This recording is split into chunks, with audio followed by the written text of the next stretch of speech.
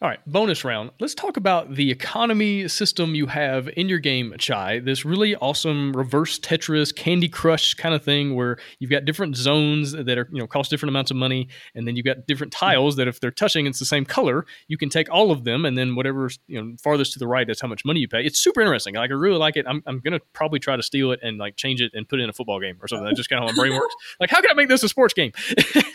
And so, but tell me about like how this thing works. And first of all, make sure like, did I get it correct in the way it works? And but then like, tell me kind of how you figured it out and the design structures and that kind of thing. Yeah, so it's a 3x6 board that little square tiles will fulfill and go along the track from the right-hand side. So the first column of 3 would be $1 or a copper. Next 2 columns of 3 would be a silver or $2. Last 3 columns are gold for 3. And whenever something touches orthogonally, so horizontally, vertically, you can buy it for the same price. So let's say you have the first column being $1 filled with 3 berries. You can pick up all 3 for $1. Everything from the 2 column onwards, they slide to the left and become cheaper. So people really enjoy just having the puzzly nature of it because you're wanting to buy as much as you want, but at the same time, money is victory points. So you're trying to be efficient in that regard. A lot of people don't realize that they're setting up the next player to have a cheaper purchase as well. So that kind of increases player interaction or engagement because they're shouting at each other like, oh no, John's going to get 4 mint for $2. Like, you can't let him do that. And yeah, there's a little bit of banter that goes on. We're not quite sure where it came from. I was just, I guess, in the shower and had, one of those 20-minute hot water, hey, this is going to work kind of ideas. And yeah, really appreciated the response so far. We wanted it to be elegant, and we feel that it's that way at the moment. Yeah, so it's kind of got a bit of an Azul vibe, right? Same kind of thing of taking, as many as you want of the same color, and then other thing, and the rest of the tiles move around, so to speak. Tell me about like, as far like how many resources do you have in your game? Because I feel like that would definitely affect the way the thing plays out. Right, there's 6 flavors that you can add to your tea, or fresh ingredients. There's mint, lavender, jasmine, berries, lemon, and ginger, I think. Yes. And then there's 5 pantry items, things that you would add to your tea. Milk, masala spices, sugar, honey, and I'm missing one. Milk. No, I said milk. Vanilla. Vanilla. There you go. Yeah. Yes, there's 2 different economies, I guess, of sorts, plus the third one being money, which is victory points. Yeah. Now, are all those ingredients on that track that moves around the tiles? Just the flavor tiles. Just the flavors. Okay, so the flavors are there. Did you try using 8 or did you try using 4 and then 6 just kind of worked out the best as far as that system goes? We did, yeah. We looked at all the different teas. We had one playtester help with that, a good family friend. And he's like, there's a good 6 that most people use. There's bergamot as well, especially in Earl Grey that almost made the cut. But we found the more flavors you would add, the less combinations that would appear. Right. And it would be less interesting with 3 or 4. We actually tried to add those other 5 pantry items, the milk, sugar, honey thing, into the track as well. So we had 11 ingredients going around, but you ended up not being able to get what you wanted. Track wasn't big enough. We ended up having a 5x6 track, trying to throw in the ingredients. But yeah, the math wasn't working. The combinations wasn't happening. So. And all the combinations of tea are real teas, so that also put a little bit of limitation on, designing how many ingredients go into each recipe as well. Mm-hmm. Yeah. And now tell me about the economy of gaining the other ingredients that aren't on that track. Right. So the other one's sort of like Ticket to Ride, where you originally in our print and play, there was 4 cards or 5 cards face up, and you could just grab different groups of them. Again, going back to Azul, but we found that people wouldn't interact as much or put a lot of value into it, so we had to redesign it and make the cards into little circle pantry items just to make things a bit more immersive. And the issue we had was no one could explain those rules to us.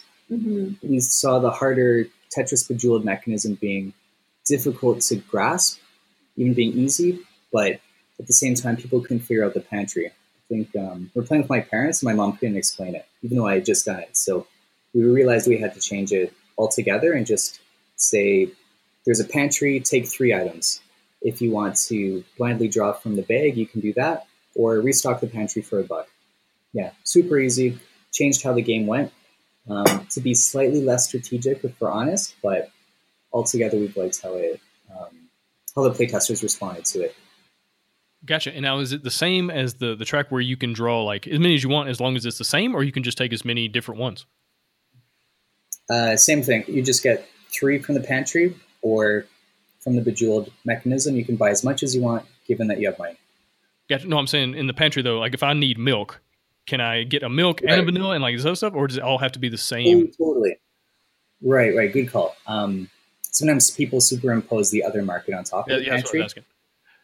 Right. So you can just take 3 of whatever you want. Okay. They don't have to be connected or the same. Gotcha. But I feel like, with it being a family game, maybe taking away some of the strategy is probably a good thing, right? Because it's less things to think about. It's less things to like go, wait, I don't know how this works. And so, because, you're not creating a 2-hour experience. This is a 60-minute, kind of light, loose hangout, drink some chai, drink some coffee while you play, enjoy your family time together. And so I feel like making it just a little bit easier to understand and to grasp is a great way to do it. And you make a good point. There's so many rules in games that designers should have cut because nobody can explain how it works. And there's been so many times in my own, like I've been trying to write a rule, and like I cannot figure out how to write this rule in the rule book. I can explain it. I can tell somebody how it works, but I can't do it in the written word. And so I've just had to cut that mechanism out of the game. And I wish more people would kind of go through that process of like the trial and error of someone explaining a game. And if they can't, you need to fix it. You need to change it. Exactly. Yeah. And we actually, so the third area that you can go to, mechanism would be these reserving the cards and then being able to use ability cards. But when we were designing the game, we wanted to make sure that part was optional, in the sense of if you're playing with kids who are 8 years old or beginner gamers, you probably don't want to throw those in yet. It'll be super confusing and nobody will get it and have fun. So this way, it gives that additional challenge for people who are looking for a little bit heavier of a game, but you can kind of customize based on who you're playing with. Yeah, very cool. Now, anything else about the design challenges or anything about these economy systems that you kind of ran into? Like, oh, we need to fix this or change that?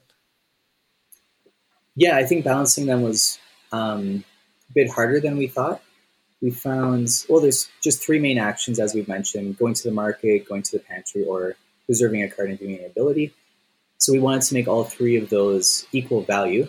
So we have some, Excel spreadsheets, just trying to manage different feedback from people, or the amount of times people would use one of those specific actions or their feelings towards things, because you can balance the game perfectly, and yet if the perceived value is different, it doesn't matter. Yeah. If someone is like, I'm not reserving a card because it doesn't feel right, I'm like, well, mathematically, the ability cards are worth 2.1 victory points or whatever, and they are equal. Like, it won't matter to the whole experience.